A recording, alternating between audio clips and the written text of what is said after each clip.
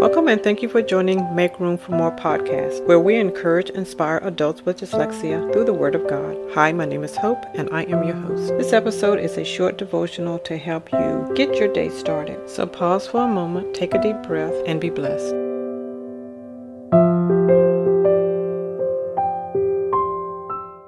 We serve an amazing, extraordinary God.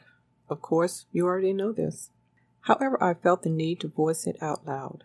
I'm learning so much about Him every day, and I am continually standing in amazement of His vastness, of His greatness, of our Lord and Savior Jesus Christ.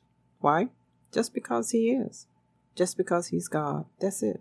The Bible says of Christ, His name shall be called Wonderful Counselor, the Mighty God, the Everlasting Father, the Prince of Peace. Isaiah 9:6. Why would the Bible writer, the prophet Isaiah, make such a bold statement about Christ? Because he knew Him, and he knew that He was all that He said He was in His Word and more. And when we get to know Him ourselves through His Word, through our prayer time, through our daily experiences, even through trials and temptations and hardships, we too will declare that Jesus is all that He says He is. That is why I feel the need to say it one more time. Christ is wonderful, a counselor, the mighty God, the everlasting Father, the Prince of Peace.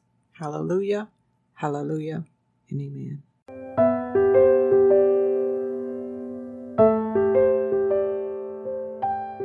Thank you for listening to this week's podcast, Making Room for More.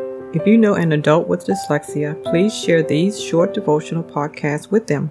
For more devotionals, please visit my website at www.wr7publication.com, where you can read or listen to devotionals designed to be uplifting and a blessing to adults with dyslexia.